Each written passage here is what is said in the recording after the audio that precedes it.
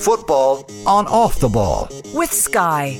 All the football you love in one place. Across Sky Sports, BT Sport and Premier Sports. Now, Manchester United could be sold by the Glazers, according to a story which is being reported by Sky tonight. They say the Glazer family is preparing to formally announce its intention to examine potential sources of outside investment that could include a full-blown auction. Sources have told Sky that investment bankers were being instructed by Manchester United's owners to advise on the process, and it's likely to include a full or partial sale or strategic partnership with third parties. To talk about the World Cup and also this emerging story around Manchester United, delighted to say that Matt Slater, senior football news reporter with The Athletic, is with us. Matt, good evening. Good evening. Interesting story. I mean, this one has been kind of circling as a rumour for a little while, that the Glazers were considering, if not necessarily a full sale of the club and getting out of Manchester United entirely, potentially coming in and taking some investment from outside and selling some of their shares. Yes, indeed. And it's being reported by The Athletic now as well.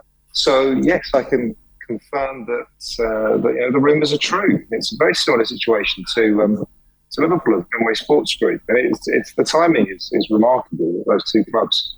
Of course, such fierce rivals off the field, but on the field, but off the field, their ownership groups get on pretty well and are quite closely aligned in terms of football finance. And FSG have got there slightly earlier, but I think the Glazers are going to test the market, very seriously test the market. I think they've appointed 2 US banks.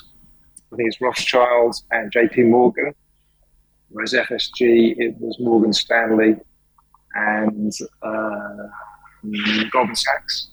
So, you've got 4 huge banks there, which is a bit of a clue as to also, I think, where potential buyers are likely to emerge from first, not exclusively, but I think you only have to look at the last few sales, last few big football takeovers. It's the wind is blowing from the States. It's a private equity world at the moment. Chinese money's out, Russian money's out. A lot of the big sovereign wealth funds from the Gulf are already spoken for. So unless someone like a Jim Ratcliffe or another sovereign wealth fund wants to kind of get their act together, my guess would be this is going to be another American syndicate. Matt, when it comes to this timing, how much of an influence has the protests against the Glazers, maybe even a sharpening of feeling around the European Super League last year, how much has that fed into the decision by the Glazers to potentially cash in some, if not all, of their chips here? Yeah, I think all of that. They've had a good run. I think there's the cost of the stadium, so that's weighing on them. That'll weigh on the price a little bit. I think when they see someone like-minded, like the FSG crowd, make the same decision, I think that would have given them pause for thought. I also think that there is a sense that the Chelsea sale could well be the top of the market for a bit. We're heading into a global recession, interest rates are going up. The Premier League did really well in its last round of international service in particular. But there's some headwinds, choppy waters and all those cliches.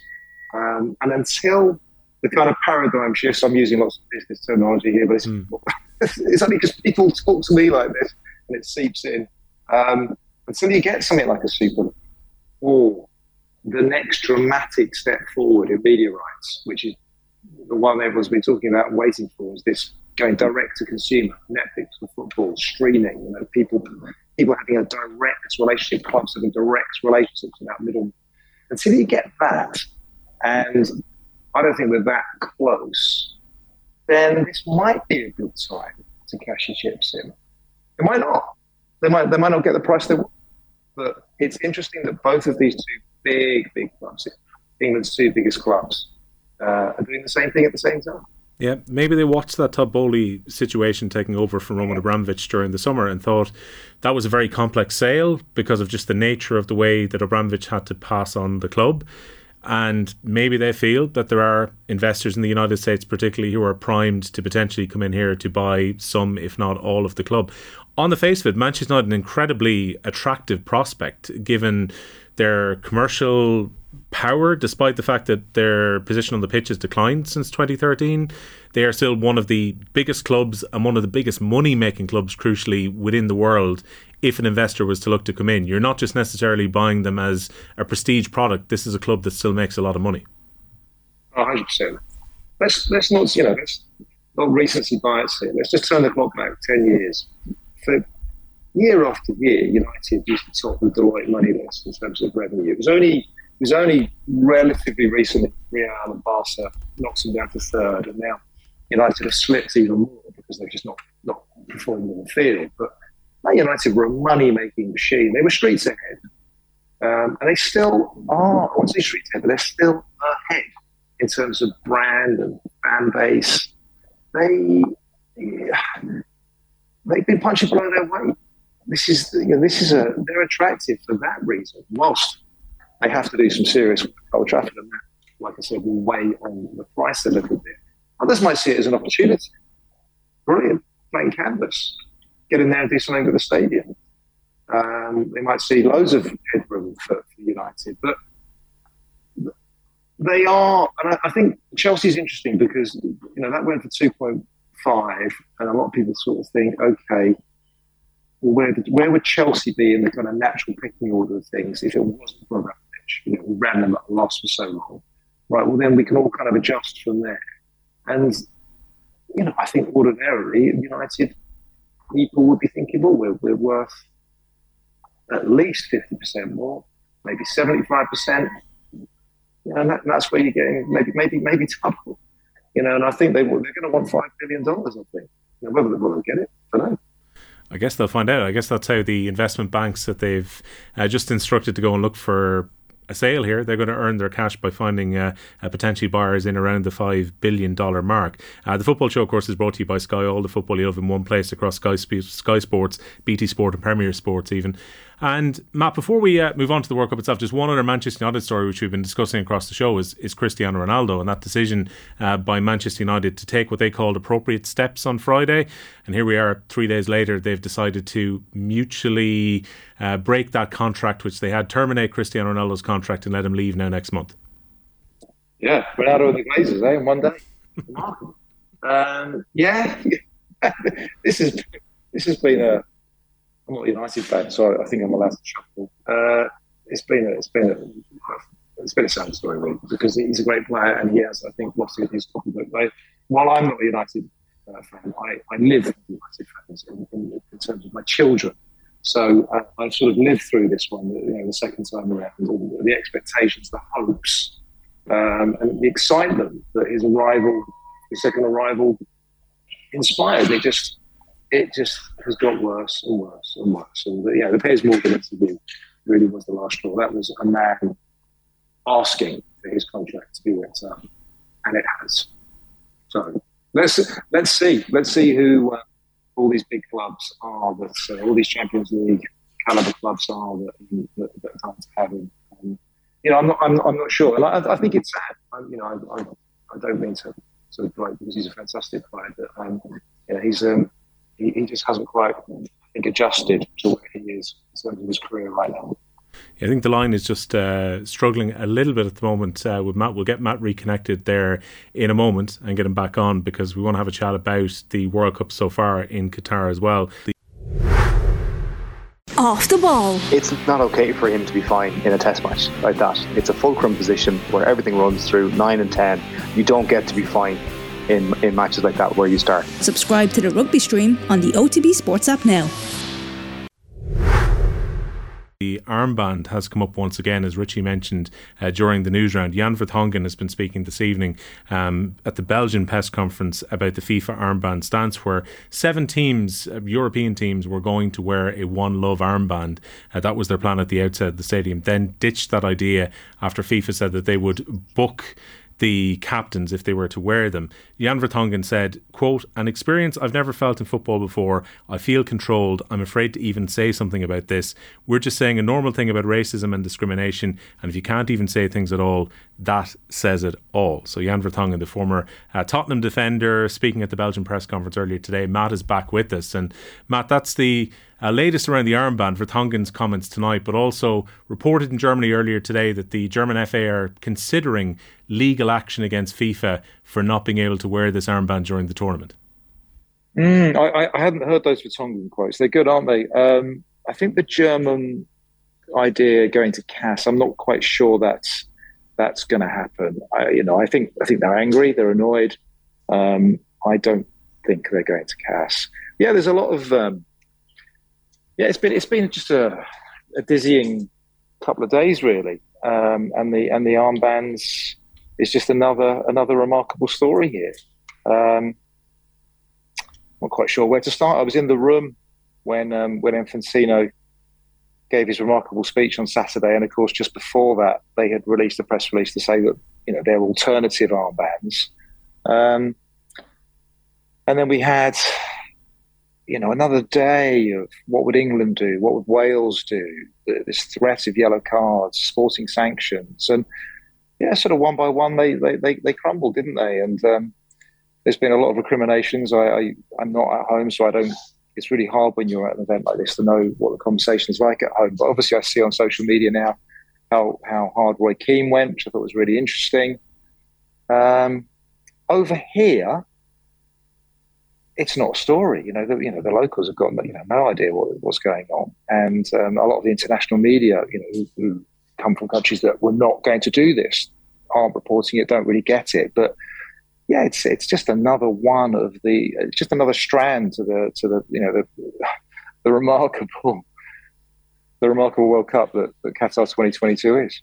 Did you almost feel open-mouthed listening to Infantino on Saturday morning? I don't think many of us actually expected what happened during that hour, because I was watching FIFA Uncovered last week, Matt, and I kind of got the feeling from Infantino that he was almost saying that Russia and Qatar weren't his World Cups. These were two issues that he had inherited, and he had to honour agreements that FIFA had made 11 years ago, while his first World Cup was going to be 2026. But he came out to bat entirely on Saturday. 100%. I mean, look, you're right. That's been his stance for a while, and it's all been about this old FIFA versus new FIFA, right? So this was not just kind of branding. It was a legal strategy. They were in dire straits in 2015, 2016 when he took over. So the new FIFA idea and how they changed the bidding process and how they managed that vote in 2018 for the 2026 World Cup was absolutely fundamental to FIFA's survival, his ongoing success. They actually got restitution from the US process, $200 million. That was kind of very much a well done. You're kind of out of the dock. And yet, the longer he's been in power, the more closely wedded he's become to the success of this World Cup. He's become personally invested in it. He's been living here for most of this year. Again, we saw it in Russia. He gets very close to the hosts, uncomfortably close. And as you get to the eve of the World Cup, where, of course, the power shifts very much to the organizer. And I've never witnessed a major event where that shift has been so obvious, where we've just seen plans, obviously the beer and the armbands, and even the start of the tournament. It was going to be, the first day was going to be Monday, and then Qatar decided 100 days out they wanted it on Sunday. And there've been lots of other little things like that. I've never seen it so obvious where the hosts are in charge. And look, the issue here, of course, the complicating factor is the hosts are annoyed. They are annoyed. They're annoyed with the West. They're annoyed with the media. They therefore are blaming FIFA for not controlling us, not controlling the narrative, not cheerleading enough. And that's where you get this remarkable performance from Infantino, who is also a very arrogant man. And I think just speaks and just went off on one. He just went off on one. And I went, the room gasped, sucked out of the room. I was looking around. Normally kind of quite reasonable, more neutral people were like, is he still talking? Opening remarks went on for 1 hour. I transcribed them. There were 5,000 words. He went through every single Qatar talking point, every example of whataboutery I've heard over the last 12 years. He nailed it. And we came out of there feeling lectured. We are racists and hypocrites. It was remarkable stuff. I get it. I understand it. He massively overdid it. Will it change anything? Yeah, maybe the host thought, well, okay, well done. Yeah, you did go to bat for us, but it certainly didn't silence things. I mean, the only thing that in amongst it, there was some reasonable stuff. The thing that was always going to silence this, the thing that was always going to change the record is the football. He could have just said that. He made that point quite early, but then he went off and carried on with how Westerners can't complain or criticise anyone for 3,000 years, etc., etc. He made the point that once this ball starts rolling, magic football takes over. We've seen this at other controversial major events, Olympics, previous World Cups, you name it. And what happened today? We got our first upset. We had a really good game. We've seen some good goals. Tomorrow's papers will be full of Saudi Arabia and Messi, won't they? That's what I imagine. Yeah, no, I think that, and increasingly as the tournament goes on, that will become the story. I think it's interesting that Qatar maybe feel at this point, having sunk $200 billion into the hosting of this tournament, that they feel they should be getting a bit more love from it. So it's interesting that's reflected in Infantino. Also, the other image, Matt, that really struck me at the opening ceremony on Sunday was Infantino's position right beside the Crown Prince of Saudi Arabia at a time when Saudi Arabia are about to bid for 2030. We could have a remarkable situation where Leo Messi may well be part of the Argentina bid, but also on the payroll of the Saudi Foreign Ministry at the same time, while they have a rival bid against each other. But Infantino has been seen in Saudi at the boxing between Usyk and Joshua recently, and then crucially he's sitting right beside the Crown Prince at the opening ceremony at the weekend. Yeah, I think there was a meeting at the G20 as well, wasn't there, in Bali? Yeah, look, the messaging is loud. It's not very obvious, subtle, is it? But the Crown Prince, of course, sat next to Infantino at the 2018 opener as well. He watched his team lose 5-0 to Russia with Putin there too. This was different. As you say, Infantino was squeezed between the Emir of Qatar on one side, MBS Crown Prince of Saudi Arabia on the other. Crown Prince, of course, was again at the game today, as was the Emir of Qatar. The Emir of Qatar put a Saudi scarf around his neck. Arab Brotherhood all back in place. The 2017 to 2021 blockade, all forgotten about. And today was a Saudi event. Today was real Arab football. I travelled with them, 30, 35, maybe 40,000 Saudis. It was proper atmosphere. This was a big day for Saudi Arabia and MBS. And you're right. They've got a real chance now. A real chance in 2030. The bid's a bit complicated because it obviously involves Egypt and Greece, but they want one. They really want one. Yeah, potentially going for a Winter Olympics as well. Matt, thanks a million for joining us on the show. Yeah, no worries at all. Matt Sider there from The Athletic on the ground in Qatar, and Manchester United confirming as well that they will consider all strategic alternatives, including a new investment into the club, a sale or other transactions involving the company. You can read about that in The Athletic as well. Football on Off the Ball. With Sky, all the football you love in one place, across Sky Sports, BT Sport and Premier Sports.